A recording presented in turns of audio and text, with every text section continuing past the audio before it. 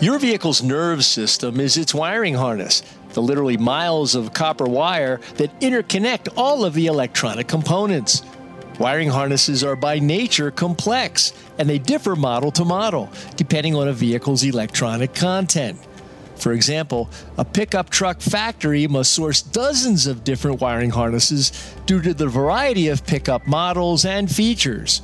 Harness production requires skilled human labor, not robots.